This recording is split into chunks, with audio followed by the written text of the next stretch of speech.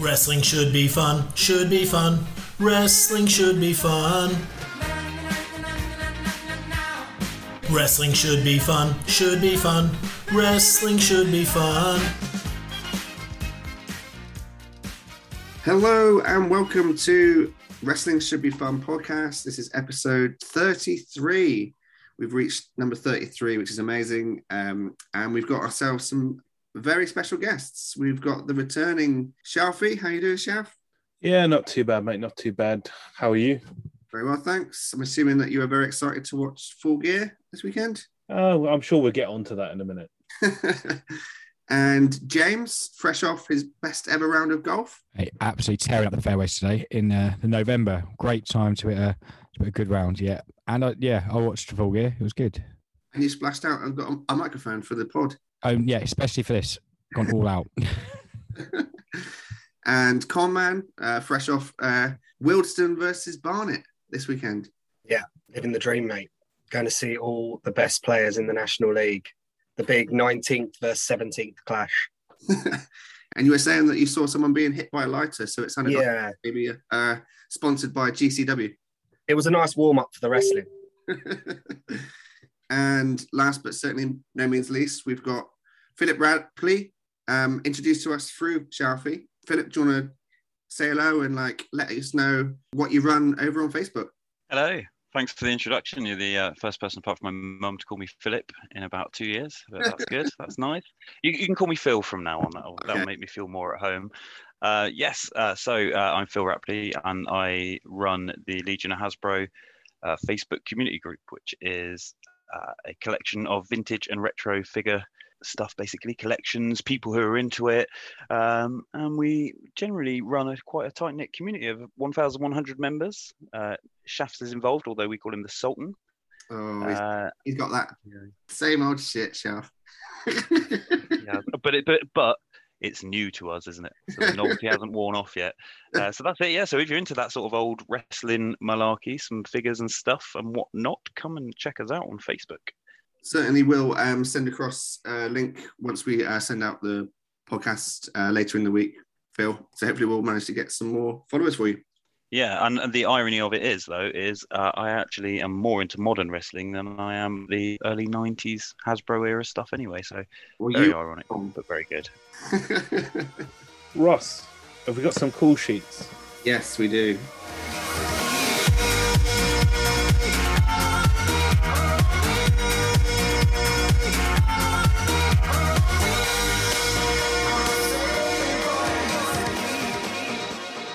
So we're going to start off with a potential ringer. We've got Dom Said So from Boston, Massachusetts. So has Dom booked himself a right-hand man? Is that what's happened here? He's somehow infiltrated this lad in Boston, Mass. Become and hype for him, Leo Rush style. So he's called Dom Said So. Yeah. He just he won't turn up on the podcast that much. You have to send him to the call sheet. So I think that this guy is a sort of a psychotic, deathmatch type wrestler, and he's completely unhinged. He just goes around attacking people. He's incredibly violent, and whenever he's questioned on, why he's acting in a certain way, all he ever says is, Dom said so. But we never find out who Dom is. It's almost like a split personality type thing that's driving him to, complete destruction because Dom said so. It's like a 18 plus version of Lil Jimmy. Exactly. Next one, Scotty Jams from Parts Unknown. That sounds like a tag team partner for Boogs. Scotty Jams and Boogs Plays. They're going far. I just assumed he owned an organic farm in Cornwall and he picks his own berries and preserves his own jams, and that's how he finances his wrestling career and his wrestling training. ScottyJams.com. Okay, we've got four more. We'll start with Jesse Recon from New York. So what was his name? Jesse Recon, not Recon, from the Truth Commission. Hmm.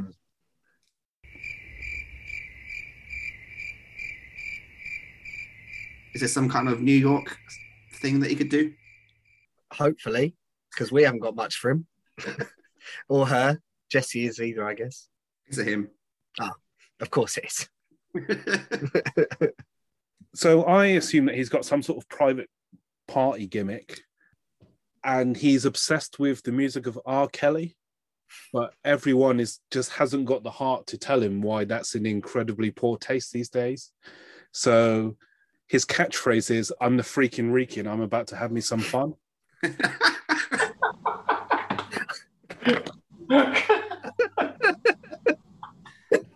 Nailed it. Moving on.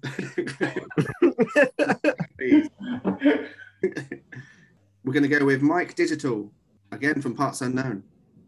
Well, I think he DJs at the Good Mixer, but only not using records. He only uses digital MP3 music. 8-bit. Put him in Hit Row. Oh, yes, Hit Row. Yeah. They need a member.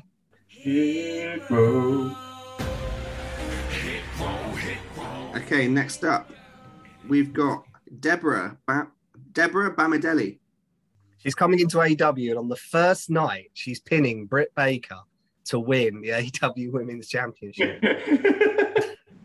2 more. Okay, so we've got Molly Molotov, 666. That's a good name. Is that her government name? She's from Tromaville, New Jersey. I mean, that's just giving me Shotzi Blackheart vibes just by the name. So I'm not more imaginative than that. What would the finisher be for Molly Molotov? It's got to be some power bomb, Yeah. Senten bomb, or something along those lines, I imagine. And last but not least, we've got an actual wrestler from Vancouver, just simply known as Fergie. He's got some sort of high socialite gimmick, formerly married to royal family member who's found himself in some trouble recently and just wants to escape that and escape into the world of wrestling. I quite like the idea of Fergie only having matches that go into overtime. That's exactly where my mind was going. How weird is it that you both... Can you edit mine out? Mine's shit. You've both mentioned more famous Fergies, but I was thinking of Fergie from the Black Eyed Peas, first of all. I was thinking going into famous rap groups and just wrecking them. That was the gimmick. So you're saying that we could book Fergie against Jesse Rican? Yes, exactly what we're doing. It's a freaking Rican. Oh no, wait! It was Mike Digital. Yeah. Mike Digital versus Fergie main event. Is that Booker Bingo? So thanks very much for everyone who sent in the shout out. I hope that you're happy with your new wrestling character, and we'll give you a shout out in your DM to let you know that you've had your shout out. So let's crack into what the nerds are watching. I've been watching you, a la la la la long, a la la la la long, long, long, long. Come on, a la la la la long, a la la la la long, long. Hey. Ross, I don't really know how to say this, but I haven't seen any wrestling this week. Get off my podcast. I You mean, usually blag it, I find, if so I mean, should we just jump straight into Full Gear?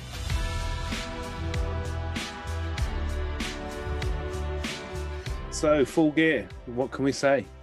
4 hours of fantastic professional wrestling action, the culmination of a 2-year storyline, 2 of the 4 pillars against each other, a 15-year feud coming to a head. I mean, there was a lot to like about the show, wasn't there? Absolutely. I'll be honest with you, I haven't read any of the reviews. I haven't seen what the general consensus of the pay-per-view was, but I thought it was very good. Very, very good. Very enjoyable from start to finish. We, of course, started with 2 of those 4 pillars that I mentioned in MJF versus Darby Allin. And I think something that gets lost with MJF is that he's so good on the mic that you can't, or at least I do, sometimes forget just how good he is in the ring. I don't remember exactly which pay-per-view it was, but he had a match on a pay-per-view with Jungle Boy maybe 18 months ago, and that was probably the best match on the card. And again, on this pay-per-view, he started off so strongly against Darby Allin. Like, what a match that was. That could have been anywhere in the card, to be honest, from top to bottom. Yeah, so I mean, I just wonder what people's thoughts were on that match, because it certainly exceeded my expectations. Phil, did you have any thoughts? Oh, I loved it. I mean, this is as you'll learn from me when you talk about AEW matches. I loved it, regardless of who was in it. But no, I'll go into a bit more depth on it. Are you related to Ross? I'm not related to Ross. There are a history of reasons as to why I love AEW, which I won't bore you with at the moment. But yeah, it couldn't have gone any better for me, the whole pay-per-view. But that match in particular, amazing. The continuous near falls that were back and forth throughout the match, that was really good. I know they were playing on it, but I had no idea who was going to win that match. Some of the stunts Darby Allin was pulling off. I mean, didn't he take a tombstone on the side of the ring? Oh, that looked painful. That looked horrendous. And ultimately, I think the right man won as well in MJF. It was great. I loved it. I'll watch it again. The only strange thing I didn't quite enjoy was the Sonic the Hedgehog type rolling around the ring between the two of them in some sort of entangled mess of people. But maybe you guys liked it. I don't know. That would be my only criticism. That's what I'd say. So is Darby Sonic and MJF Tails? Knuckles. No, I'd tell you MJF is Knuckles. Actually, Okay, yeah, he's Knuckles. So for me, the quite interesting part of this was that obviously in the build, it was very much that MJF was going to break Darby Allin mentally. And I thought it was quite interesting that they kind of, obviously normally people say, oh, it's a grudge match, and they started off with chain wrestling. But it's quite interesting that he kind of was playing those mind games right from the off, so, like throwing him off the scent straight away. I know that he was saying that he was going to beat him with a headlock and things like that, and they went straight for the headlocks. So yeah, I've story-wise, I thought it was perfect. And also playing into that, breaking him mentally, he also did the thing where he handed him the skateboard, trying to get him to DQ him, all that sort of stuff. And I'm not a big avid watcher of their previous indie stuff, but apparently it was pretty much the exact same finish from their previous match in, which promotion was it? MLW? Maybe Gabe's one? What was Gabe's one? Dragon Gate? Yeah. But yeah, I know that for a fact, but apparently it was. You mean Evolve? That's a bit... is that right? I didn't realise Darby was a fixture in Evolve, but I don't think MJF did much stuff there, but I don't know the later era Evolve that well. Yeah, apparently it was the same as that, but if it works on something else, why not do it again? Hi, Bram. All right, lads, how's it going? Yeah, good, thanks. We're just talking MJF Derby. Yeah, absolutely exceptional match, wasn't it? Yeah, something that had it happened a few weeks earlier may well have been mentioned in our best ever matches to start off. Yeah, just completely blew away expectations. MJF can go, can't he? Absolutely, yeah. I feel like MJF, I've ever seen him like in York Hall once after seeing him do a lot of good stuff vocally and not really thinking much of it. And then seeing him in, I can't remember it, I think Ross, you were at the show, and he was brilliant. He was like really good. And I think he's now transcended that to another level and to a much wider audience. Good crack. You guys have probably talked about it, but the Yoshi Tonic Code Red, whatever you want to call it, into the powerbomb spot was sick, wasn't it? Yeah. So obviously they've been talking about the Pillars a lot. Is there anyone else that he's got to beat from the Pillars to go through to then get to Page in like the title match? I mean, it's interesting. What are they going to do with MJF at the moment? He almost feels too big for the TNT title. Although I'd argue there's definitely value in him having a title run there. But it looks like Hangman has got Bryan next, which is interesting with the face versus face dynamic. Yeah, I mean, AEW's roster is so deep that, and with only 2 titles, it seemed to be a lot of people who were sort of stuck in between the TNT title and the world title, because the title reigns in the main event scene are obviously quite lengthy, which is, certainly not a negative thing. And the storylines are generally over, 3 to 4 months to fit with the pay-per-views. but it does create this sort of logjam. So, what does MJF do next? He's already beaten Jungle Boy. He's already, done the whole Inner Circle Sammy thing. So where does he go from here? Do we look at maybe MJF versus Punk and, get that absolute fire on the mic and, see if he can sort of push Punk to really bring out the best in him the way that Kingston did to a certain extent? Is that something that we could see next? And if we do, I mean, who are you looking to put over in that feud? I think potentially they're going to go for Jungle Boy again because of what happened in that match that I'm sure that we'll talk later, where Jungle Boy is now a real man and he's willing to incite violence. He's like a different wrestler, a different human being to who he was when he lost to MJF months ago. So potentially that's like a new arc there. MJF shouldn't lose a match until he beats Page at All Out 2022, right? And on the way to that, he's got to beat Punk, and he'll be Punk's the first guy to beat Punk. Can they do Wardlow? They'll do Wardlow, but Wardlow should happen when MJF's champion, basically. The sensibility of the storyline, because the focus of that feud, Wardlow MJF, should be when MJF is, forgive the pun, is pinnacle, when he's the world champion. And I think that they do the turn while MJF's champion, but they don't do the payoff match until after MJF's dropped the belt. So you can give Wardlow his win and the kind of the decline of MJF, where he goes to cool and then Wardlow can go on the up. I think it's probably the way, because it's what Wardlow should be AEW champion. But the feud needs to be, I think the highlight of he still needs to be with MJF when he's world champion, is my gut. Yeah, that's cool. I think MJF still needs a heater. So I think that you can still do that where Spears turns on Wardlow and becomes the heater for a bit. I think it's interesting, especially Shaf said there's 2 belts in AEW that he can go for. What about the tag team titles, though? You're talking about Wardlow. You're talking about him needing a belt. What if him and Wardlow go for the tag titles together, and that's what separates them? Wardlow costs him something similar to that. Writes itself, basically.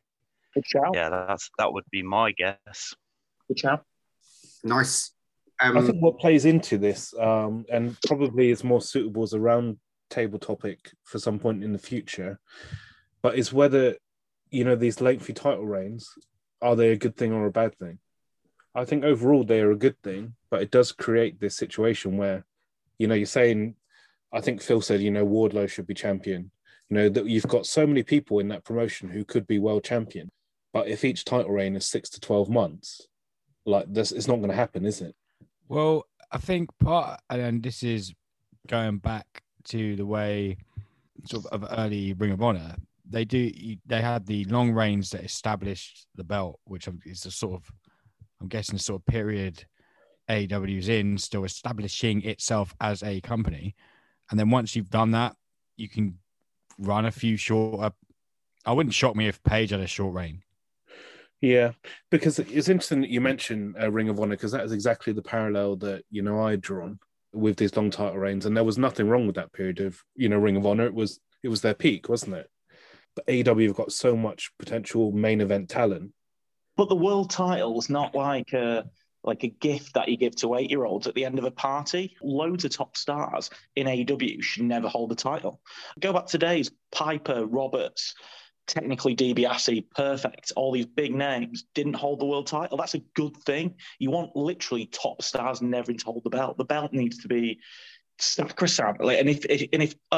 Just by being like a main event star and a top guy that everyone loves, you're gonna have the belt. It weakens it. There should be people in that company who wrestle there for 20 years and never hold the strap, and also they'll get over more because of it. I just think it's the most obvious booking, but I think we've been desensitized from the last 20 years plus whatever, where he's going to be a world champion because he's really good and the crowd love it. Fuck that. It's not it's not a token. It's a narrative. Wrestling is a storyline, and in any novel or TV or film you want, not everyone gets to be the hero. In that token, Brum, I feel like the most obvious person there that kind of suffered from that is maybe Naito. I feel like his story would have been way better if he never ever held it. I've never thought about that, Ross, but that is a super hot take. Completely right. I couldn't agree with you more. Shaf, what was next? What was next? That's a good It was question. the tag team match. Tag title match. Yeah, tag match. I love FTR. I don't think I'm in the minority in saying that, but I love FTR. They are so good.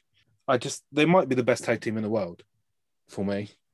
I know that Bucks, probably have had higher rated matches in the last 5 years, but man, FTR are so old school, but they're not boring. They are just a perfect base for all of these other teams to work with, whether that's the Bucks, the Lucha Brothers, all of these different teams. And they're so, they're not cool heels. They are just heels, which is exactly, what you want and something that's kind of been lost, I think. Someone like Adam Cole is a shit heel, but FTR are great heels. No one's sort of humming along their song as they come to the ring or saying their catchphrase along with them or any of that sort of nonsense. So, yeah, again, a very strong match. The tag matches on the pay-per-views tend to be, brilliant. On the last one, obviously, was Lucha Bros versus the Young Bucks. Yeah, what can I say? I think probably the right result in the circumstances. Again, we're talking about title reigns and the length of them and not doing quick title changes. The only thing that I would say about this match is that it made me think a little bit about the pacing of AEW pay-per-views in that because they only have a pay-per-view every 4 months, there is a pressure to get everyone on the card. And then because so many people don't make it onto the card, they feel under pressure to have the best match possible. And this was a great match after the first match as well. But after this match, I started to feel a little bit tired. 2 matches in. Yeah. Because it was just so epic, the MJF and Darby match followed by this match. They were both great. And I think from here we went to the Punk match. It was Danielson Miro. It's Brian Miro. Oh, there you go. So then we had Danielson Miro, which again, was another banger. And by the end of that, I was done. And I think after that was the women's match, and the crowd were dead. So yeah, another brilliant match. I don't know what you guys thought about this one. I had a similar thought to you, Shafi, actually. I didn't know if it was just me, but the amount of near falls in those opening 2 matches, I felt like I needed a break. And obviously, Brian and Miro wrestled at a slower pace, but it did still feel like I remember that match didn't now. When I'm thinking about that match, and maybe other people thought differently, that match just feels like filler on a card. How can this guy that's having a career-defining run at the moment in AEW in Danielson, and then I'm not even remembering his match properly from the pay-per-view. And I can remember those first 2 matches. It was like a bazillion moves, and they were all brilliant.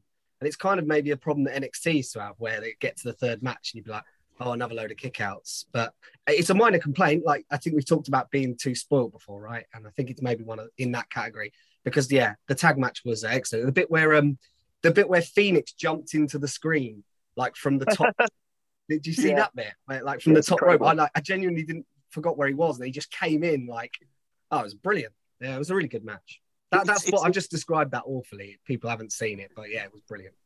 It's interesting you mentioned Brian Miro, and I forgot about it until it just popped up. What you've got to remember is though that was supposed to be Danielson versus Mox, which would have been 3 times as epic. And it's just you're right. Shafi spot on, and that's why I wasn't as into the tag match. I think because I love the opener loads, but it was still a brilliant match. The fact it was the 5th or 6th best match or something on that card just shows the standard of wrestling on this card. And sorry to say this so early on, but I'll probably be gone in about 5 or 10 minutes anyway. But the All Out was a better pay-per-view because it was, arguably the greatest pay-per-view of all time. But in terms of wrestling quality, this beat it for me. And that's a great example that tag match would have been probably 2nd or 3rd best match on the card at All Out. It was probably the 6th best match on this one, in my opinion. Shows how strong it was. What did you think? What guys do you think of the finish? Which was a bit of a strange one, wasn't it? When we were watching this live, me and James both noted how mad Matt would be that that he couldn't spot that wasn't Dax. Yeah, but water's wet, refs are bad. What are you going to do? Which ref was it?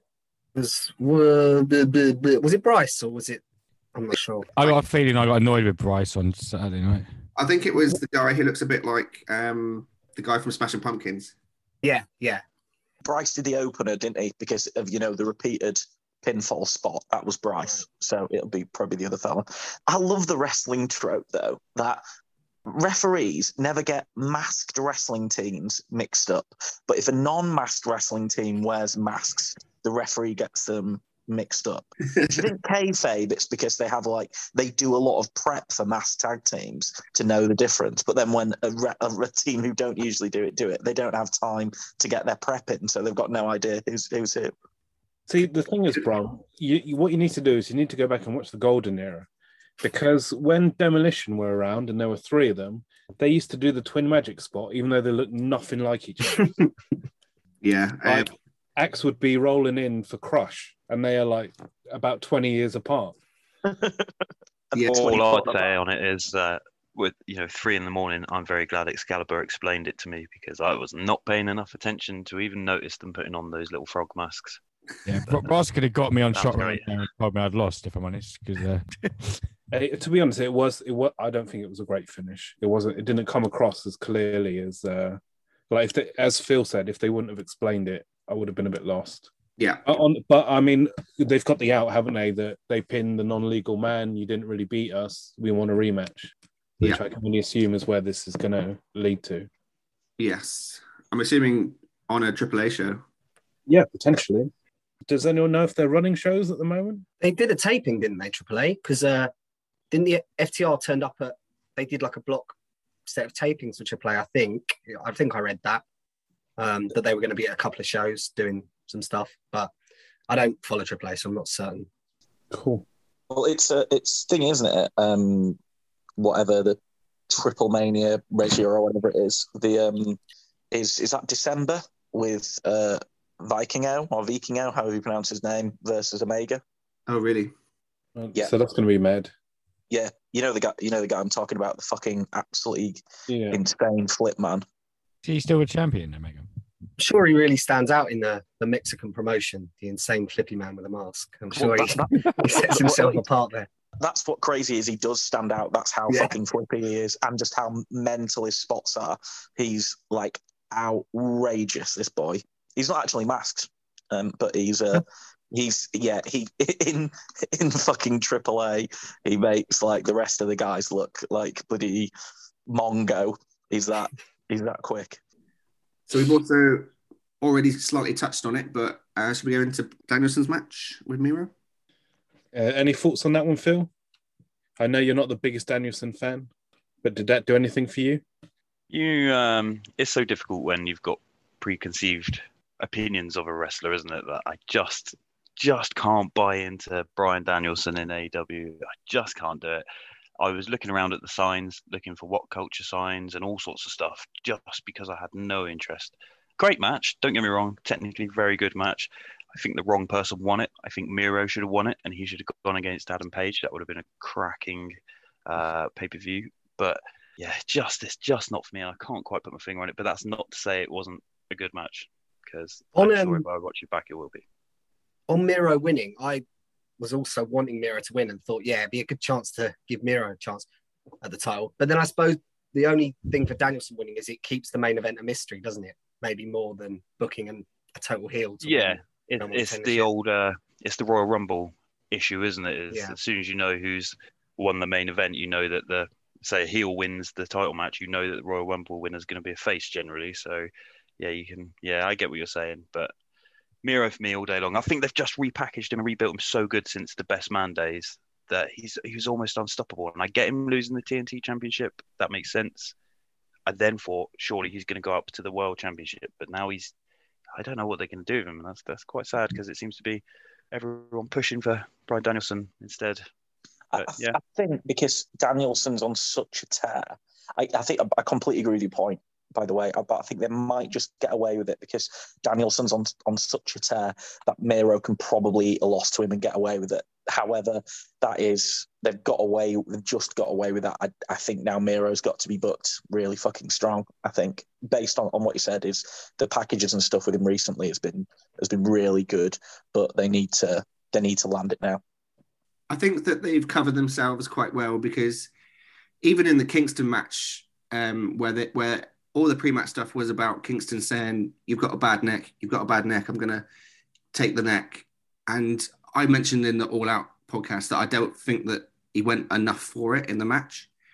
Whereas here, Danielson did, and he even won with a DDT off the ropes, which obviously is damaging the neck. So I think in terms of keeping him strong, I think that a simple story of that he's got a bad neck.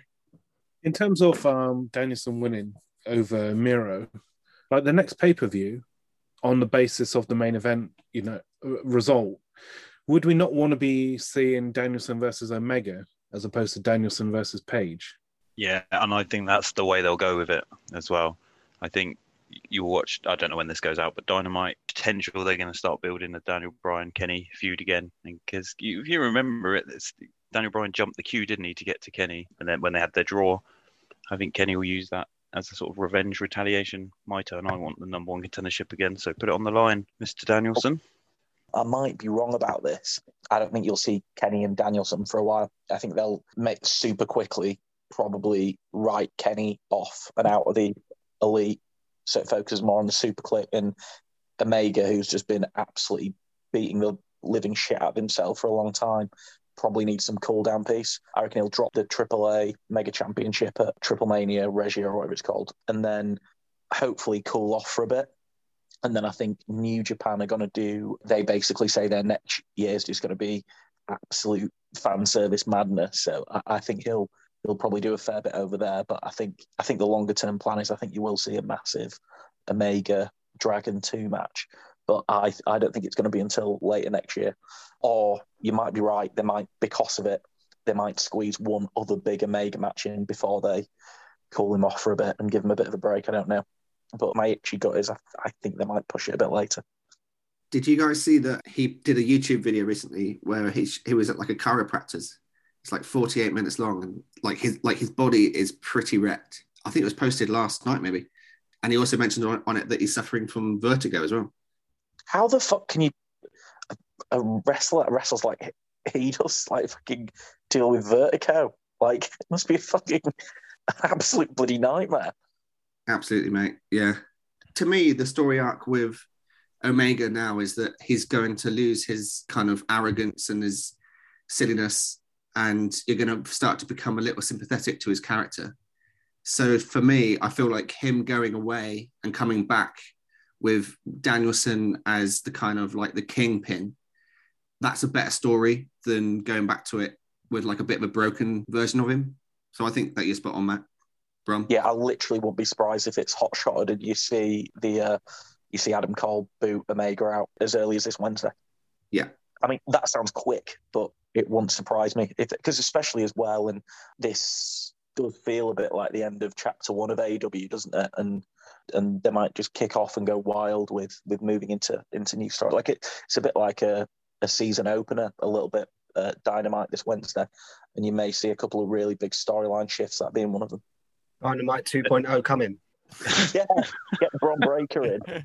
I mean, what you said about kicking him out of the Elite, that potentially plays into the finish of the main event as well, doesn't it? That we had on this show. Yeah. Very much so. Yeah. Can people remember what was next? Because I can't. I think it was a women's match. No. Was it not 3 of the 4 best wrestlers in the world in Cody Rhodes? You also had the 6-man before that as well. Or did Yeah. Wow. This card was stacked. Yeah, so I think it was Hogan versus Andre was also on there somewhere. I think it was the 6-man next, which for me personally I felt was just overkill. It was too long. I watched most of that one through a window and it went on forever. You need to buy your own TV, mate. It was my own bloody TV. It was good. It wasn't bad. It was just too long. And there were some brilliant spots in it. It was my favourite of the overly long multi-man matches on the show. It was overkill. Cole didn't need to bleed in it either. I quite like the fun, bonkers PWG style six men matches that they do, but I agree they can probably shave 5 minutes off them, can't they? But on that incredibly cold take, I'll speak to you guys later. Enjoy the rest of the pod. Hey, Brum. Thanks, Brum. Can I ask a question to you guys? Like, I had a friend of the pod, Rev Pro Rob, who was watching it the next day, messaging me takes. Like, do you guys have a problem when there's blood in more than one match? Well, not a problem, but do you think it like takes away or what? That's sort of what he was saying, and I'm not sure I think, Like, to for be honest, I me- think what bothered me more on this card in regard to Overkill was that we had two of these matches that were had almost the same stipulation. We had this multi-man Falls Count Anywhere, and we had the multi-man street fight, and I didn't think you really needed both. Yeah, And for in me, terms of- like this one when it came on, I was like, yeah, cool, it's on. And then, but then before at like 4 a.m, when there was another one coming on, I was like, well, I don't think I liked this. I preferred this one just because of where it was. I didn't see, like you say, the need for two of them. And it gets to that time when it's a long show and I'd rather they took a match off necessarily than take time away from matches, because I think you give the matches their time. But then, as you mentioned earlier, you've got 4 pay-per-views a year. You got to get all the names on. The roster's really deep. I'd have fucked the Inner Circle off, personally. I don't think they added anything. Or fuck this one off. But this one, I think, elevates like Jungle Boy, whereas the other one, it just gave Chris Jericho a win over some old fucker guy. I don't know who he is. And also the result of this puts the Elite in jeopardy a little bit, which will, in terms of storyline beat, it will force their hand a little bit to make changes, like we're saying, that may be happening very, very soon in the group. So there were some really good spots in that match, though. Christian Cage going back to doing some high-flying stuff. That was cool to see. Yeah, there was loads of cool stuff in this one. Luchasaurus But with also, the was it the what Yeah. dive did he do? It looked brilliant. Shooting star. SSP, Shoot star press. Yeah, that was amazing. I wasn't expecting that for such a big man. Yeah, I think I go along with what James said on this one. If I had to pick one of them, I'm picking this one over the Inner Circle one.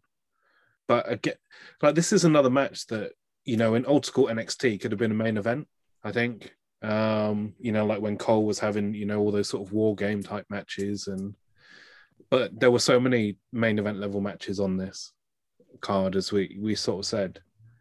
Do you think there's an argument, Shaff, that these 4 pay-per-views per year could take the route of Wrestle Kingdom and WrestleMania, where you put them over a whole weekend and split it up? I mean, apparently, is Wrestle Kingdom going to 3 days? Is that what I heard? Like, that's nonsense. That's absolute nonsense. I mean, Wrestle Kingdom, because of the time that it's on, because it would tend to start at like, 7 a.m. for us, something like that. I didn't really mind that it was on for like 6 hours, whereas Mania being on for, 6 to 8 hours was an absolute slog. Yeah. I think how drunk you have to get to be there. I feel like WrestleMania was a success going to 2 days. I just wonder, like, could AEW learn from that a little bit? Because these shows, they do become a slog. Yeah, I mean, what do you do? Like, because you don't want to have a pay-per-view every month. No, so I'm saying that you keep it exactly the same, but you just have every single one like a 2-nighter. Yeah, maybe it's more possible now. I think with some of the earlier pay-per-views, they wouldn't have been strong enough to put over 2 days. I mean, obviously now they've had such an influx of talent over the last 6 months that you've got loads of people that could main event. Yeah. You know, you've got people, like you had Cody, Peck, Malachi, and Andrade in like a completely pointless throwaway Dynamite level match on this pay-per-view. And all of them could main event a 1 night of a 2-night pay-per-view. I don't know. It's difficult. You can't have your cake and eat it, can you? I would love the pay-per-views to be a nice tight 3 hours for all of the storylines to matter, but there also to be good pacing and it not to be exhausting to, watch an epic match after an epic match after an epic match. You have to make your choices somewhere, don't you? Is 6 pay-per-views a year? Is that like a potential compromise? And then some of the storylines go 2 months, some of them go 4 months, and maybe you don't defend the title on all of them, or I don't really know what the answer is. Well, it's something that obviously we lived through as Progress fans, where the chapters were like every 2.5 months, and then suddenly it was almost like 2 per month, and storyline writing wise, it became a bit messy. They're adding extra shows in next year, though, right? Like 1 hour specials, I suppose, in the vein of Clash of the Champions type editions. Yeah, there's one in January, isn't there? It's like an hour long, I think. It is funny, isn't it? It's like there's too many good matches on this show. Something. Can you bring the Big Show back for that in between? Like, The thing is, I think that wrestling is generally wrestling's at such a high level now compared to where it used to be. So, 20, 25 years ago, you might have a pay-per-view and you're seeing all the documentaries, everyone was out to steal the show. But there was a limit on the amount of ability that a lot of people on a card had. Whereas now, with the roster that they've got, everyone is capable of going out and having a 4.5-star, 25-minute match. Yeah. They've got probably 20 people that could do that. And they all want to be on the card and everyone wants to get their shit in. We mentioned about the throwaway match with Cody. Like, why is that even on the pay-per-view? Like, it didn't mean anything. It wasn't a particularly great match. The best thing we got out of it was a fuck you Cody chant and a Cody solved racism sign in the crowd. So can I just say though, look, like, I know that everyone hates Cody, right?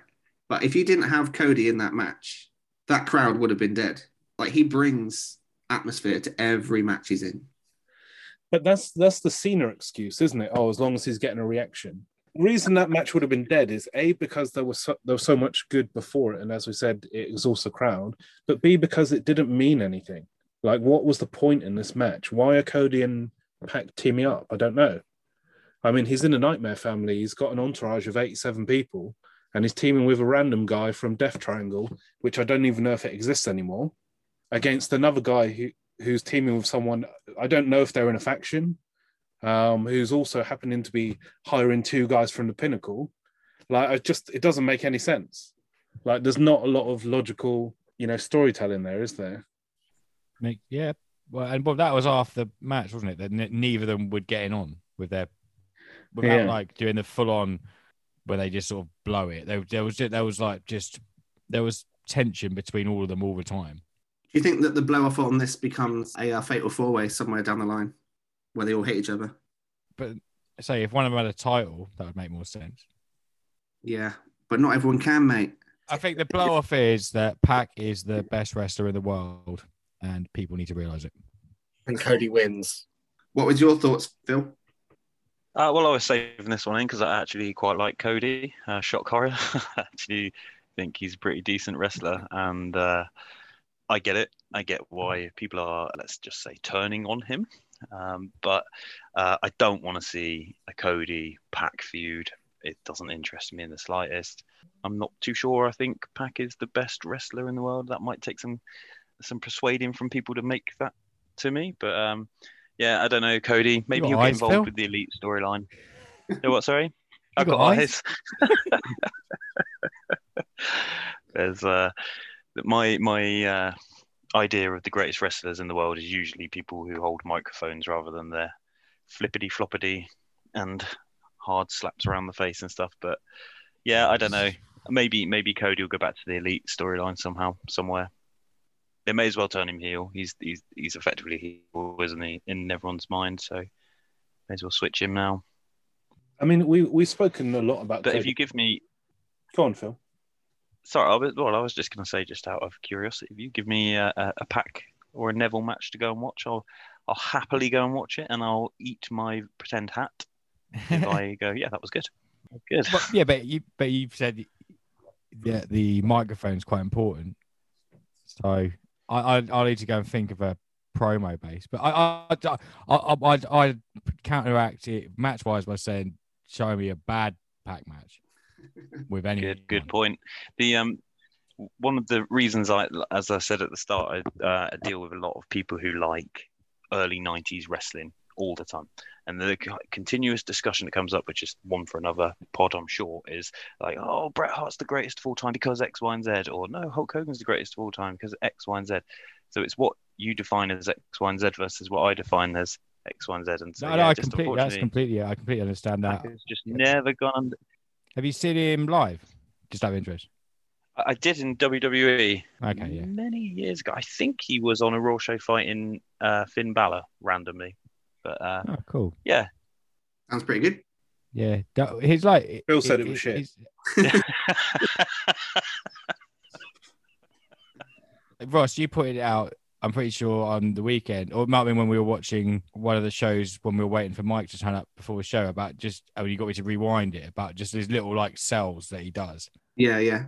I just think his floor is so high for a match. He has my favorite ever Kenny Omega match that is a singles match was with Pac. I think he brings the best out of pretty much anyone he wrestles, and you can no card me all you want, Matt. Possibly my favorite Dynamite match of the month was Dax against Pac. I thought that was absolutely fantastic. That was what we were watching, wasn't it? Yeah. But yeah, next up I think was the women's match, was it? Eventually. Tay Conti, I've always liked Tay Conti, and I think, judging on what I read on the internet, I think people are coming around generally like she's maybe had a bit more time in the ring on dark and elevation stuff. She might not quite be the standout woman in the division or anything like that, but I've always took to her moveset, and I think she's got something, like it's starting to really shine through now. That's probably a cold take, but yeah, bloody love Tay Conti. Knee. Yeah, a good knee. So you're a fan of hers, I guess. Always have been. Yeah. Do you think the future for her is going to be a feud with Anna Jay after they didn't save her, and that happened to I feel like they've just been outnumbered by DMD's lot throughout this whole feud, both Anna and Tay, and they only come out once the beatdown starts happening, or they don't come out at all, and it feels a bit like there's an easy story there to keep them busy. Yeah, I don't see why not. It makes logical sense in terms of what you're saying.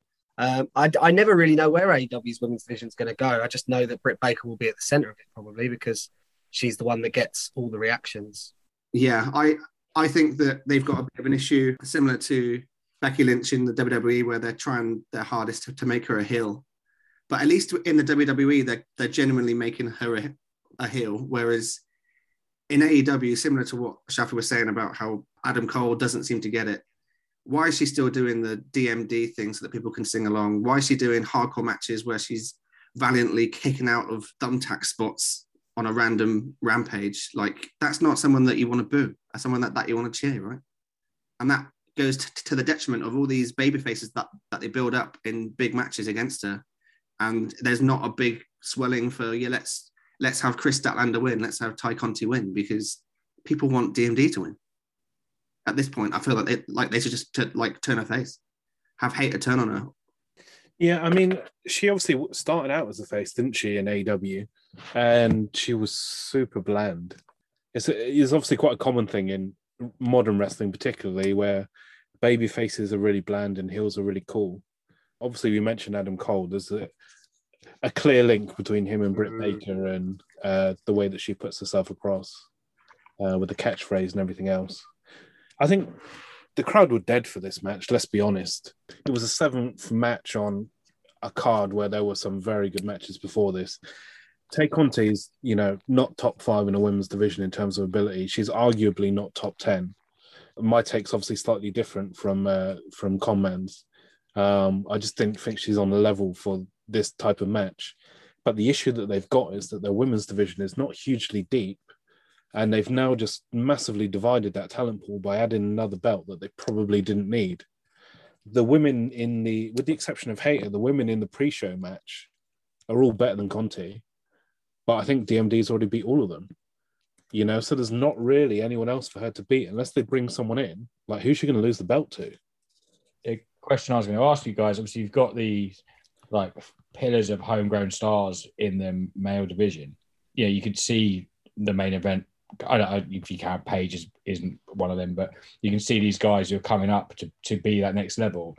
From the women's division, I had a bit of time off. I've only been watching a few weeks regularly again.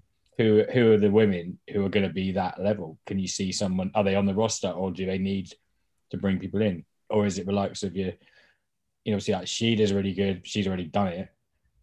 Is there people to come up and take that belt? Not if they're not yet ready, are there people of that potential, do you think? Well, Baker and Thunder Rosa had a barnstormer, didn't they? That deathmatch style match.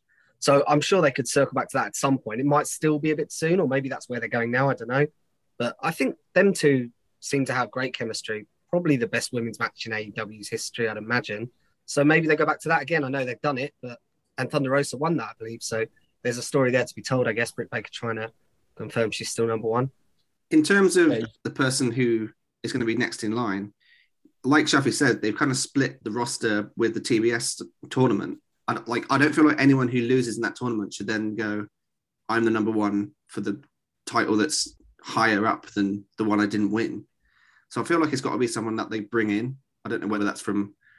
But if you're bringing someone in, I can't imagine the way they run that they're putting the belt on them. Because, you guys, I've been listening to you guys more than I was watching, and it was Adam Page was the guy who was going to take the belt off Omega because that was built in. Who they got, who they're building, even if they have to go back and build them up again, is there someone there that they've built that you think is going to eventually take the belt off Britt Baker? Or is it just not a person at the moment and that's something they're going to have to address?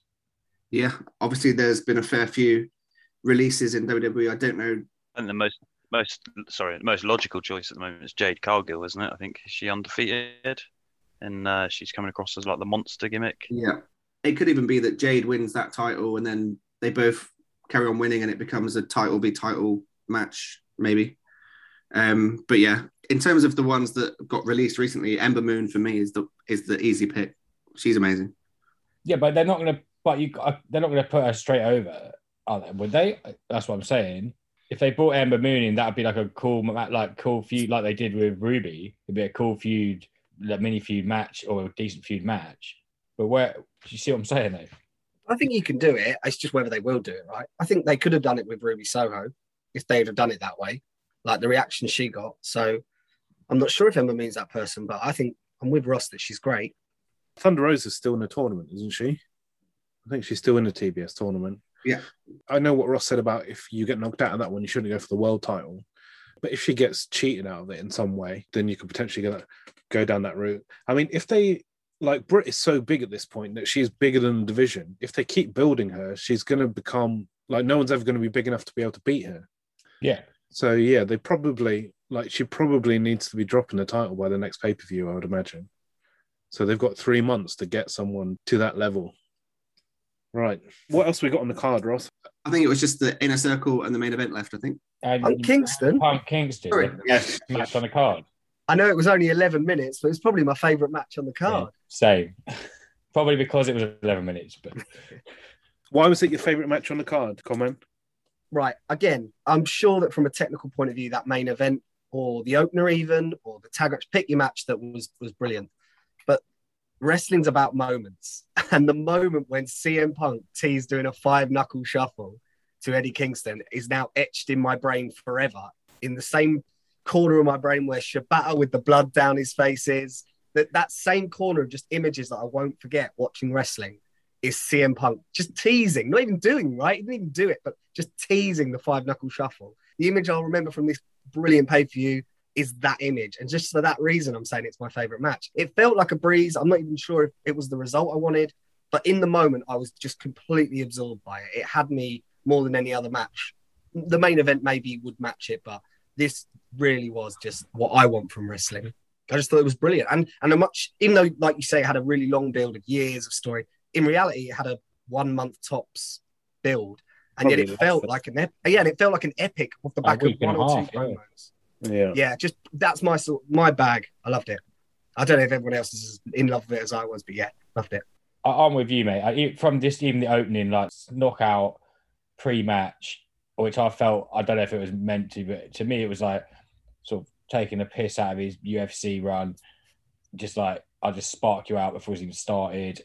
It was just, even from then. And then, yeah, it just went. And like, they prove that you can have a good match in that time.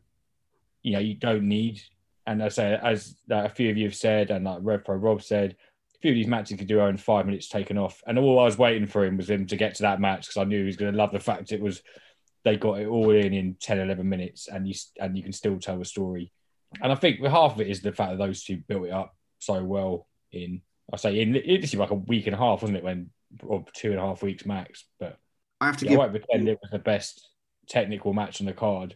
But as same as you, Matt, like just actual, wrestling. I have to give Bram some big credit here because the morning after the promo, the in-ring promo that was so good between the pair of them, he pointed out that it was basically Cena versus Punk 2011 promo, but the other way around. And then for Punk to then do the what's the move? The one move. Like 5 moves of doom. Yeah. Like I was like, oh my god, Bram's absolutely nailed it. Fair play. I mean, that promo was so good because I watched that on the Saturday morning, and like the hairs on my arm were just standing up. And I don't know anything about their past, but just what he put across in, a very short space of time, like, was very believable. And ultimately that's what you want, isn't it? You want to be able to suspend your disbelief and buy into a story. And like everything else is, a storyline, but maybe there's something a bit more to this, because that's ultimately how you get invested. As you're talking about Money in the Bank 2011, we all sort of were very invested in that. Like, is Punk going to leave? And a lot of the things, there were a lot of truth in what he was saying. And the same with Kingston. Like, interestingly, so I watched that promo, and a few hours later, I went to watch a WWE live show. And I think it just, apart from the fact that 90% of the people there were with kids under the age of 10, it just sort of reaffirmed that, AEW is for us and WWE is not for us. Don't get me wrong, they still put out stuff that, we can enjoy. But AEW just more often hits notes that mean something to me, or more often, hit things that make me feel something beyond, just passively watching a wrestling show. And the Kingston promo was one of them. Yeah, and that stems from the fact that the booker is of age, isn't it? Yeah, and that obviously had an impact on the crowd in this match. What did you think about the crowd in this match, Phil? They were pretty evenly split, I think, weren't they? There was a lot of you were talking earlier about Cody getting a bit of abuse, but I think Punk got his fair share as well. And some would say, myself included, quite rightly so, I think. I love the match. I love Punk. I love Kingston. I didn't originally, but I do now, especially after that promo. I think the problem is Punk, and like I was talking earlier about Bryan Danielson, I'm not really getting it. They're both going down the same career paths together now. And it's getting a bit like, oh, hang on, haven't we already heard this story? Haven't we seen this bit already and stuff? But I don't know if Punk expected it to be that split after having a few weeks of heavy brown nosing, shall I say? That's probably not the best term, but it's definitely split it. I like it. Did you not think that Punk sort of lent into some of that, though, and provoked some of that reaction with some of the things that he said to Kingston? Like, he wasn't... What, during the match? No, in the promos beforehand, like, Kingston said all these things, and Punk wasn't necessarily going for reconciliation with some of the things he said, was he? He was quite barbed in his responses. He always came across as heelish at points. No, I think that's a pure face retaliation promo. That is. I wouldn't say there was anything heelish in there, but maybe that's the beauty of him. Maybe that's the beauty of Punk. He leaves it up to our own interpretation of him. He said from day one, didn't he, when he was stood by the entrance and exit on the island, he was like, "Which one?" Jokingly with the crowd, "Which one should I go through?" Like, there will be a heel turn come. It's just when, isn't it? Yeah, and I think this is sowing the seeds. And as you say, Chef, I think it's deliberately not pure face material from CM Punk. And we said it when he came on. We did the podcast about his return. It's just where, it is when, and it will keep you hanging, and it will be just little bits, and then eventually it'll be gone. I think the most heelish thing that he did in those promos was when he was saying basically like Full Gear. I don't think Full Gear is your level. I think maybe Dark's your level, like needless digs like that. Yeah, and there were a few of them. Like, they were subtle, but I mean, even the handshake at the end, I wouldn't necessarily came across as completely sincere. It was actually quite similar to the contract signing leading into this between Omega, wasn't it? A little bit. Yeah. When you've told someone that they're not good enough and they've had this inferiority complex for 15 years and you beat them, and then you go up to them and try and force them to shake your hand as opposed to them, feeling humbled and coming offering their hand as a show of respect. I mean, what sort of reaction are you going to get? Yeah. I think it's a great story, and I think it's the start of, just as Phil quite rightly said, like, it's kind of the end of just an outright loving and the start of a character that is fully formed rather than just that we're happy to see him, which is great, because that obviously will wear thin. And arguably already had. Yeah. Okay, are we on the main yet? Surely no one's got any hot take. Maybe they do. No one's got hot takes on the 5-on-5. We've kind of covered it. So, have you got any representations to make for Mr. Jericho, Phil? just apart from saying Jericho is the greatest of all time, and I truly do believe that. That's not just play on his words. And if anyone ever cares to have a 45-minute conversation with me, I will tell you exactly why he is. But no, it was good. The one thing that did absolutely make me piss myself, though, was when Jericho went for the line salt, just stood on the ropes for what seemed like 10 minutes shouting, Junior, Junior, Junior. And then Junior Dos Santos just appeared and lightly tapped him on the face. And I was like, oh no, of all the timings that could go wrong, why isn't he shouting it as he's running to the ropes? Not while he's just stood there balancing like a clown. Bless him. Apart from that, though, as you guys said earlier, we had the better Falls Count Anywhere match earlier in the evening. I mean, as Conman was saying about one image being stuck in his head, like the only thing I can remember from this match was I think Jericho was down and Lambert just doing like a little victory lap around him. That cracked me up, but I can't remember anything else about the match, and I got no intention of watching it again. He also got stapled in the balls, and no, the hot spot that you've got to admit to is Scorpio Sky on the ladder getting smashed through it by Sammy Guevara from about 80 foot in the air by the looks of it. That was good. It's very Jeff Hardy-esque. Or maybe not. Yeah, potentially. Okay, so main event? Yeah, let's do it. It was a bit boring, wasn't it? It wasn't really, like, didn't really buy into the story. Yeah, I needed a bit more story going in. That was fantastic, wasn't it? Again, there seems to be a theme with the images, but I'm sure we all clocked it, even though it was about, when I watched it, felt like 5 a.m. But the Matt Jackson nod was a nice touch. Good camera work on that as well. Just a great story that's been finished. I obviously was quite vocal about being skeptical about it a few months back, and I don't necessarily disagree with my point at the time, but it's not got any worse for being held on even longer. The stories come round, and it was great to see the reaction that Page gets, like, from the crowd and everything. Like, he's an absolute star, isn't he? And I'm glad he's got to the top of the company. Yeah, I mean, this is in some ways almost the easy part, isn't it? Where do we go with Page now the chase is gone?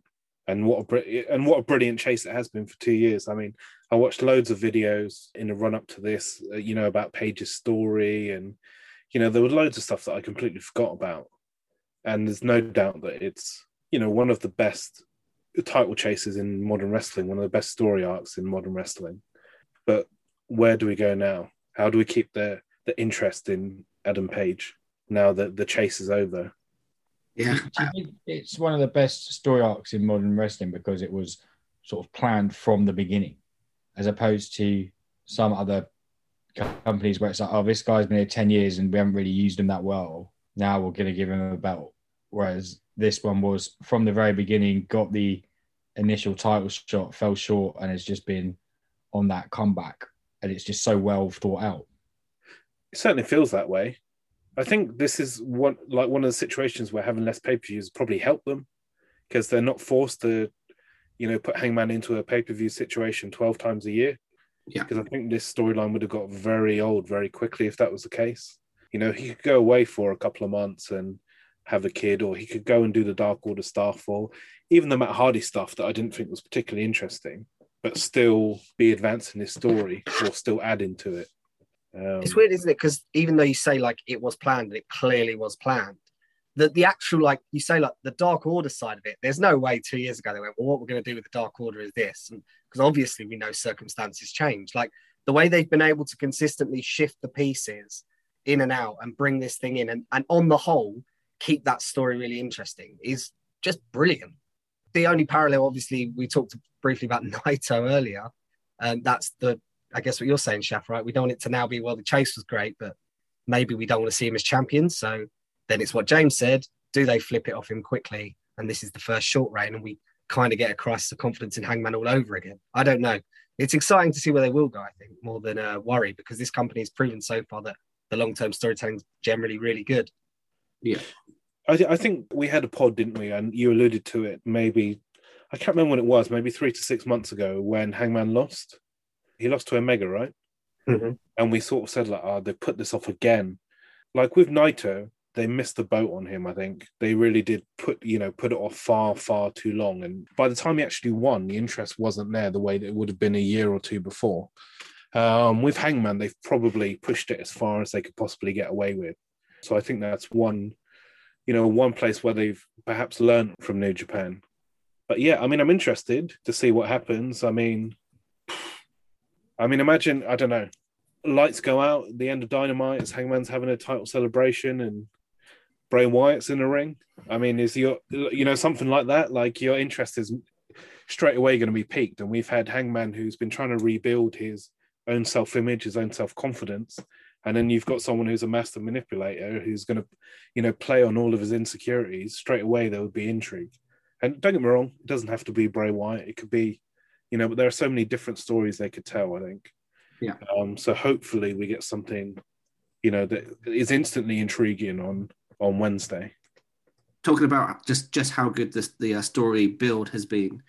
Not only was the story build great, I thought in the match itself, the story was amazing. You had the fact that Page obviously has had this crisis of confidence ever since his first loss for the title. It's taken him so long to get into the main event for the title match again. And this time he showed absolutely zero signs of a lack of confidence. I love that it was like, yep, I'm ready. I know I can do it. There was no kind of feigned, oh my God, maybe I can't do it. It was almost like he was zoned in. He knew exactly what he needed to do. He finally hit the buckshot lariat, something that he's been trying to hit on Omega for months and months and months. And he always seems to move out of the way or run away or whatever it may be. So that story beat hit. And then right at the end, you had the nod from Jackson, which alludes to the fact that maybe Jackson knew that he's no longer a liability. And actually the liability to him and the rest of the elite is Omega. And then so then there's that story beat. And then finally, something that he was leaning on was alcohol. And then at the end, when he was offered the beer, he threw it away and went in for the hug. So it hit every single beat that they told over such a long period of time. I thought it was amazing. My only little gripe was that I didn't think that they gave the celebration at the end long enough. I felt it was kind of like they lifted him up and it cut straight to black. It was like a little bit, I wanted to savor it a little bit more than what was given to me, but I know that they're going to probably do something on Wednesday night, but I feel like there was an opportunity there to have some kind of some iconic shots, and I've only really seen one or two, and I feel like there could have been a lot more. Also, no, I mean, unless I'm remembering the match wrong, didn't kick out of a one-winged angel, did he? Well, Kenny did, didn't he? That's the thing. Kenny Yeah. kicked out one-winged angel. Yeah. First one. I know that everyone's been saying in this arc that would be the kick out of the one-winged angel would be the kind of play into the finish, but yeah, it was the reverse, like so. Would that have almost been too predictable if he kicked out of it? Yeah, probably so. You still got that little bit of intrigue if they have another match down the line that, he didn't hit it. If he would have, then Kenny would have won. I like the fact he didn't kick out the one-winged angel. It's just keep something. And also for Kenny, he's lost the match. He doesn't need to lose the like lore of his finisher as well. Yeah. So, I mean, Phil, I think you've been watching AEW from the start. Is that right? Yeah, since the very, very start. And since they first did the very first press release. And funny story, because they're all there in street clothes. And in fact, the only one to turn up in ring gear in his little black pants was Pac in the freezing cold in a car park somewhere. But yeah, I've been watching it from the start. I loved it. I know you and I talk about AEW a lot. Yeah, and we have done so far tonight. Haven't watched it from the first PR session and from Dynamite every week. How did this make you feel? Having invested into a storyline for such a long time. The last time I really felt like this, and I'm fortunate enough to be old enough to remember it, not too old, but it reminds me of Sting and the NWO storyline that just went on for a good year, 18 months, where we didn't know where Sting was. He'd gone. We didn't know if he was going to come back. Then he starts slowly coming back in the rafter. Then you start rooting for something that's been told for so long. You knew eventually Sting was going to get to Hogan and he was going to get his comeuppance after being betrayed at Bash of the Beach. But it's that sort of long-term storyline that's just been missing from my life, in particular in wrestling, for years and years and years now. And it just it didn't matter to me. I mean, I quite frankly, I wanted Kenny Omega to win. I think he's a great champion. He's a great picture boy for AEW. But I was so sold on Hangman's redemption, if we want to call it that. It didn't matter to me. He won it, and the emotions came in like, yes, he deserved to win it. He did. Great storytelling. It was like a movie. It was like if you could put it into an hour and a half of clippets, it would make a movie we'd all go and watch. Well, we obviously would all go and watch it, but many people would go and watch it in the cinema. Great, loved it. And unlike the Sting Hogan Starrcade match, it was certainly a lot more satisfying and a lot less screw jobby. Yeah. You always have to pick up on the one little point, don't you? The one little negative, but yeah, you're right. It was. I'm saying it's a positive but I for did think the AEW, screw job was coming you know? the minute as the Bucks were coming out. Yeah. I mean, just for a bit of context. That's where I started thinking. Yeah, I was going to say, just for a bit of context, during the Attitude Era, Phil only watched WCW, and he's fiercely protective of WCW. So I'm not actually shitting on WCW, although Hogan did completely fuck that match. But no, I was more so saying how satisfying AEW was on Saturday night. It's true. The only Attitude Era stuff I've seen is on the Attitude Era DVD that came out a few years ago, and various YouTube clips. I never saw it live. And what's even worse, I'm so anti-WWE for what they did to WCW, is that in 2010, I was convinced there would be a TNA implosion that would take down WWE. So I watched TNA every week as well, like a good boy. So maybe that's the reason when they said, there's this new thing called AEW, I was like, sold, done. Cancel the network. Let's go for it. There certainly was a TNA implosion. Yeah, and they'll start something to Hogan as well. Right. You don't learn your lesson. So yeah, I think that pretty much wraps up what the nerds are watching. So shall we crack into the round table? Have you ever felt like this? How strange things happen? Are you going round a twist? Have you ever felt like this? So yeah, Matt, I think that this was your choice of a round table. Did you want to lead it? Yeah, well, basically, obviously, it's Survivor Series this weekend. It's the Survivor Series, the epitome of tag team competition. It doesn't seem to be getting much promotion even from WWE, actually, and there was a reason I read in the dirt sheets why, but I just wondered, really, I suppose, it was a two-pronged question. It doesn't have to go deep, but one is, do you still have any sort of nostalgic feelings, great feelings towards Survivor Series? Do you still like it now? And the other being like your favourite match or moment. We'll go round if everyone's got one of each, their thoughts on it now, the greatest match. My screen goes left to right. Shafi, you can start. So, obviously, traditionally, there's been the big four pay-per-views in WWE, big five in a few of the sort of new generation years. The best of WWF American Wrestling. WrestleMania, SummerSlam, Survivor Series, Royal Rumble. Like, for me, like, people have always sort of gone WrestleMania, SummerSlam, Rumble, Survivor Series, or maybe Rumble and SummerSlam are interchangeable. For me, like, I've always much preferred Survivor Series to SummerSlam. I don't know what it is.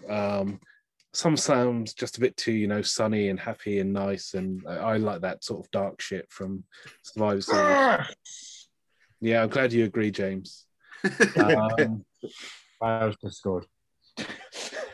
Wales just scored. Well, we don't need to worry about you celebrating again then. So yeah, like, I always much preferred Survivor Series. I think so. A match that one of my favorite moments is a match that I've never actually seen, which sounds super weird. But on the Coliseum videos, sometimes they would show highlights of other videos that you could buy. And one of the moments that would always stick in my head was Undertaker versus Hogan. And Ric Flair comes out and puts a chair in the ring, and Taker tombstones him on the chair and wins the title. So that was a big one. And another one would be Survivor Series 94. And what I would call the culmination of a similarly long storyline, a 1-year storyline between Owen Hart and Bret Hart, in which Bret Hart lost the title to Bob Backlund, thanks to the manipulation of his dastardly younger brother, Owen. In terms of my thoughts of Survivor Series now, To be honest, I've got absolutely no interest. I don't really like. It's not Survivor Series anymore for me. I don't think they should probably. There's probably not even any value in the name. They've driven it into the ground so much. I don't really know what they're fighting for. From my understanding, they only announced the teams 2 or 3 weeks before the pay-per-view. And some of the people had been on the opposite show a couple of weeks before. So what are they fighting for? I think Zeph and Rey Mysterio were on the same team after Zeph cost Rey Mysterio an eye last year. Or was it this year? I can't even remember. It all blurs into one, much like Rey Mysterio's vision. But yeah, his eye grew back, so it's fine. What can I say? WWE. Well, you didn't say that about Jake Roberts. That was just perfume, mate. That was fine. That was just arrogance. Yeah, that's where I'm at with Survivor Series. I'll be honest with you, I don't even know what the matches are on the card. I've seen like quite a lot of tweets going back and forth between Becky and Charlotte. If that's on the card, I'm interested in that because they seem to be properly going for each other and there's a bit of intrigue there. But apart from that, can't say that I know the rest of the card or are particularly interested or think that there's a lot of legs left in the Survivor Series concept itself, unless there's a drastic overhaul with things like the brand split. I don't think that's unfair, really. James, you can you offer any? You've probably not watched WWE for a long time properly, right? Have you got any positivity? Yeah, I'm probably in a similar spot to Sha. I went to Survivor Series, I think it was 2016 or 15 or 16, and it was quite cool. It was one of the first, I don't know if it was one of the first SmackDown maybe ones. It felt like it. There was some quite cool like interactions in the ring with the main event, and then Triple H won. I'm like, you're not even a wrestler anymore. This is annoyingly bad. But it was a good, it's fun. It was like live, it was fun. But yeah, similar, well, I say I don't really watch the product, so I don't want to give a scathing review, but that's probably enough for a review as the reason why I don't really watch it anymore.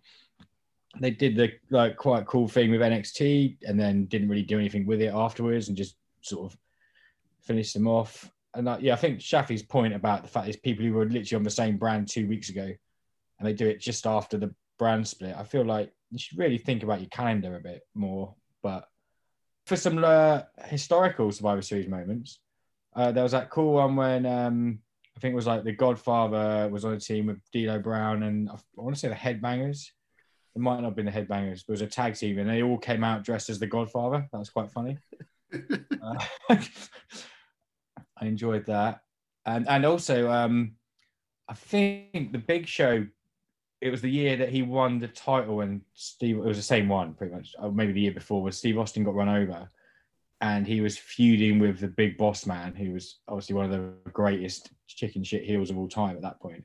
And he got given like he said he didn't want any teammates and then just beat up his own teammates anyway. And then beat up all the Big Boss Man's teammates. I feel like the Mean Street Posse were involved. I can't remember. And then the Big Boss Man ran away. That was quite good. But, I want to say like there was like quite a fun China Jeff Jarrett match as well on that card. Was that the Good Housekeeping one? Yeah, I can't remember if it was that one or the one before, but yeah, that was. I got a feeling that was Fully Loaded or something like so that. I think the second match, there had two matches. One of them was on Survivor Series, and one of them is Jarrett's last match. I think I might be wrong, but I mean, how can you mention the Big Boss Man without you sort of mentioning the things that he did to Big Show? Well, because that came after Survivor Series. No, was it in the lead up? Because afterwards was when he did the sort of like hijack the dad's funeral, and yeah, he also fed a man his own dog, which was quite good. What a cool heel! Yeah, that's not cool. Yeah, that's going to get me booed, isn't it? Phil, it might not be as good as War Games, but do you have any love for Survivor Series? I used to. I think when you take out personal feuds, it just becomes a pointless exercise of SmackDown versus Raw, which is the equivalent of we all worked in a supermarket on the tills and decided for some reason we had to go and fight the trolley boys just because our bosses said we do. There's no personal motive to it, and we would all refuse to do that. So I don't understand it. I've seen the card. I'm giving you an early prediction here that they are going to play on the screw job with Charlotte to get the title offer and play and give it to Becky. So it'll be Becky 2 belts again due to their personal feud. Watch that space. I think it will happen. Favorite Survivor Series moments. I can't believe we haven't talked about the impressive 1990 debut of the Gobbledygooker, which was great. But no, my favorite memory is the following year when The Undertaker beat Hogan. I think it was Survivor Series anyway. I'm sure it was. He beat Hogan for the title, and that, as a 6-year-old Phil, shook me to my core that this big giant of a dead man. And I remember watching it live on. I want to tell myself it was Sky Movies, but that makes no sense to me that it would be Sky Movies. But anyway, I watched it live, and it was the first time I've properly been scared by a wrestler. So yeah, great. Yeah, the old pay-per-views were on Sky Movies. Oh, there you go. See, do know things. Do know things about WWF. Proud. At least you've got some nostalgia for it. And I saved Ross till last because I know he'll be a beacon of positivity and have too many memories, if anything. Yeah, Survivor Series for me is just a shared load of fun. I still really enjoy it, and I felt that last year's Survivor Series put an end to 3 or 4 years of absolute bangers of Survivor Series, particularly led by Brock Lesnar, who just seems to have an absolute brilliant match at Survivor Series each year. He had a run with Styles. He had a run with Bryan. The Bryan match in particular was so good. Does Goldberg count? Does Goldberg count in that run as good Lesnar matches? I think it does. I think it does, but maybe not a great match. Not that one. That was like the 92nd one, wasn't it? Yeah. Obviously, in terms of iconic moments, it seems like Survivor Series is always shredded in some kind of controversy, which is pretty fun. There was a nice little touch there from Phil on 1990s egg breaking moment, which is controversial for possibly the wrong terms. But you've also got like slightly lesser thought of ones, like how MSG crowd turned on Shawn Michaels in that match against Sid, which was absolutely awesome. I'm someone who hates when that happens, but because it was so out of the ordinary and it's something that didn't happen a lot, whereas now it seems to happen all the time, and I'm pissed off by it. For that match in particular, especially because Shawn Michaels was a bit of a brat, it just seems to absolutely work. And I love that moment. The whole 1996 show actually is one of my favorite WWF shows of all time, actually. The MSG show with the match with Bret against Austin, Undertaker against Mankind. Does The Rock debut on that one, or is it? It does, yeah. Oh, is it? Yeah, so a pretty epic one. Obviously, you've got the Gang Rules show of 97, which had a small minor moment that happened on it. But yeah, I just absolutely love it. And then probably, like, Phil will absolutely hate me for saying this, but the 2001 main event with like 55-minute WCW versus WWF, which saw the end of WCW in terms of that storyline. I thought that was an awesome match and a fun little swerve at the end. Classic WWF. So yeah, I've got so many memories of it. I'm still positive about it. And also you've got the 2019 show, was it, with NXT, which felt like the last time that there was an actual brand supremacy thing that mattered, because main roster was against NXT and it felt different to kind of just, it's Fox against NBC or whatever it is on now. I mean, we can't really go without mentioning the screw job. I mean, it was one of the biggest things that's ever happened in wrestling, and we can't just, skip over that and not mention it. I mean, the repercussions of, Mankind being cheated by Vince McMahon and The Rock becoming the corporate champion were massive. No, but genuinely, Deadly Games, that was a brilliant Survivor Series as well. The best that Vince Russo ever did. It's an all-time great pay-per-view in terms of storyline, maybe not match quality, but the actual storyline, top to bottom, it's really fantastic. See that swerve coming. I did not see it coming. What a catch. What a catch on that nightstick. Yeah. Boom. But yeah, and obviously Bret lost to Shawn. Allegedly. Hebner making a mistake for a change. Yeah. but was it a work or was it a shoot? That's probably a round table. Yeah. In terms of the matches that are going to be on this coming Sunday, there's nothing that particularly excites me beyond the the Charlotte Becky because of the added edge that's got to it with the recent stuff that's happened and the promos offline more than online.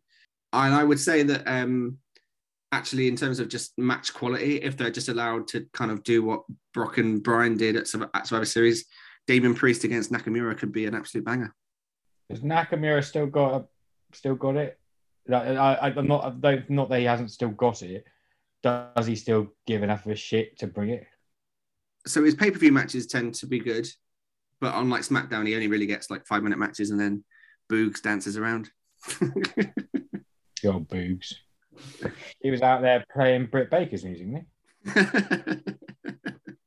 So before this goes completely off track, I'll just sum up my thoughts for bringing it up. Is because I think I've kind of got similar feelings to the majority. Like, I don't hold it in any great esteem anymore, and it's a shame. And I think it's exactly the point of that the draft happens before, because the draft, when it was happening a few months prior to the brand warfare, if you will, I actually really liked them matches. I remember there being one SmackDown versus Raw where Team SmackDown won the first draft, and they had the AJ and Mox infight, and of course they did. It's WWE, but it was a really good match. Went up 50 minutes. Braun was in it. I remember it being really good. I think it was around the time of the Bray Orton team as well. But yeah, I kind of lost the love for it because there doesn't seem to be any consequences that matter anymore. And that's the reason why my two favorite Survivor Series matches are ones that had quite big consequences. The 03 one, which was Austin's career on the line, if you wouldn't call it that, with the Michaels, just a one-man show defeating the team against him. Just always loved that match. And the one a couple of years, 2014 maybe, it could be 2013, where Sting turned up, and it was Team Authority versus Team Cena. And that match, again, at the time, thought it was a real breakout moment for Dolph Ziggler. Really good match, twists and turns, shenanigans, and high stakes. So I just wanted to mention them two matches. So I really liked them. Which actually reminds me of HBK Elimination Chamber. Yeah. Which was a great moment as well, after he came back and had his shit bob haircut and his, shit coloured pants and won the title. Which had a great ending. Loads of confetti. That's what I was wanting for Hangman. Yeah. Alas, was not to be. Hangman should have been sort of wheeled around like a showroom, like a horse when he won. Or interviewed by John McCrick or something, isn't he? It's a shame they couldn't recreate his celebration when they won the tag belts on the cruise. Like Hangman just crowd surfing would have been great, but probably not advisable in current conditions. I mean, COVID really killed his gimmick of going around and drinking everyone's drink, didn't it? So let's finish this podcast 33 off with a Booker Bingo. Bingo, and Bingo was his name-o.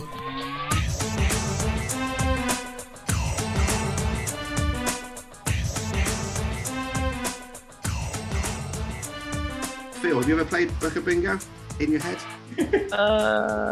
No. But I will. I think I probably have. Can I give you a pro tip here, Phil? Yeah. What you want to do is you want to go second here, because then you get to listen to the first person and get an idea, but you're not at the end where all the ideas have been taken. So the second's a good little spot. Yeah, well, sure. Let's go. Let's give it a go. Okay, so let me quickly get the spreadsheet up. Interesting.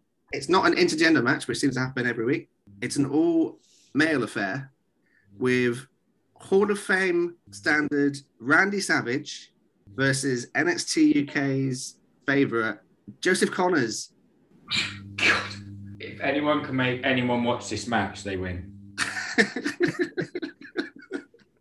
I'm going to pick on someone at random. I'm going to pick on... Because he had a go at Joseph Connors, I'm going to pick on James to go first. So Joseph Connors is am I right in thinking he's sort of Ginny's lackey? Correct. Okay. And it's against Randy Savage? Yeah.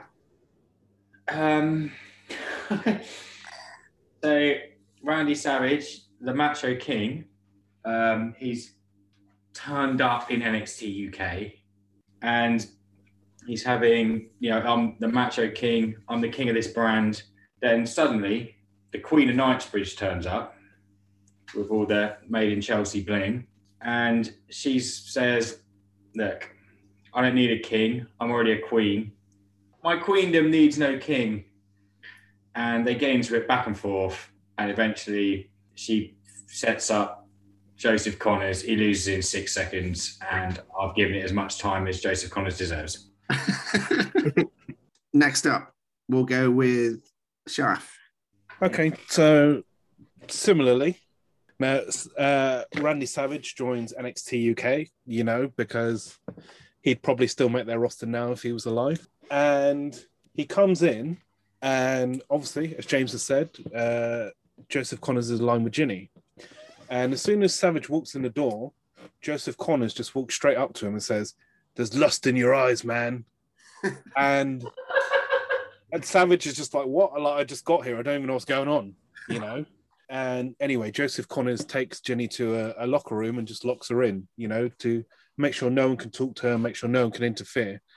It's time for Joseph Connors to cut a promo, and he's so intense. He's talking about cream of the crop, and he's just completely mental. He's basically, you know, coked up prime era Macho Man Randy Savage. Like, he's taken on this, like, not in a Jay Lethal, like, funny way, but, like, he's just completely... And Savage is just looking on, and he just thinks he's crazy. Like, Savage can't see that is him. He can't see that he is that over the top, or he is that possessive of, you know, Miss Elizabeth or any of that stuff. And eventually, Joseph Connors' jealousy gets them into a match, and he's just pulling out all of the Savage tropes. And Savage doesn't know what to do, because he's having his own arsenal used against him. You know, like he's sort of just pointing to the sky for no reason and pulling out all these double axe handles that you don't tend to see in NXT UK. Savage is just flummoxed. And Connors goes up for the elbow drop, and just as he's about to hit it, Gorgeous George runs out. And Savage realizes that, you know, he evolved from that 80s madman into a 90s madman with, you know, multiple women. So he essentially comes back and beats Connors by embracing the macho madness that he showed in late 99 or late 90s WCW. And we dispatch Connors to, you know, wherever he, you know, as James rightly said, probably belongs, which is, I don't know, maybe Morrison's or something. Good stuff, mate. Good stuff. Okay, so Phil, do you feel like you're able to have a pop at Booker Bingo? I mean, there's first time for everything, isn't there? What a way to start. Well, I'm going to take a shortcut, but I will like to say that Vince Russo is my favourite writer, so I will take some inspiration from that. But we never had to say this was in NXT UK, did we? We could be anywhere in the world. So Joseph Connors is off to AEW. This is such a cheapskate answer. He's off to AEW, where he takes a bang to the head and he becomes managed by Big Money Matt. And we have broken Joseph Connors, who now appears in AEW, who starts to see Jay Lethal as the real life Randy Savage. See what I did there? I told you it was a cheap. It doesn't actually happen. Obviously, they get into a feud. The end. Broken Matt Hardy's on TV again. Yay! Said no one. Said no one ever. And it's about as believable as Randy Savage coming to AEW to fight Jay Lethal and Joseph Connors, isn't it? Fantastic first effort, Phil. So we're going to end it on the man, the myth, the legend that is Booker Bingo's premium champion, Matt Connolly. Well, you say that. I've had a horrendous run lately. I don't think I've won it for about 20 episodes. But I suppose going last gives you a bit longer in thinking time. But I haven't used it very wisely. But we'll try and take it away from NXT UK anyway, because like you say, I think James and Sheffy have come up with good ideas there. So I'm going to start with Gedo channel hopping one night. And he's thinking, I need to fill these 3 days of Wrestle Kingdom. It's too much wrestling. We've got a great roster, but I need more matches. And you know what Gedo's like. He can go a bit wild with his matches, right?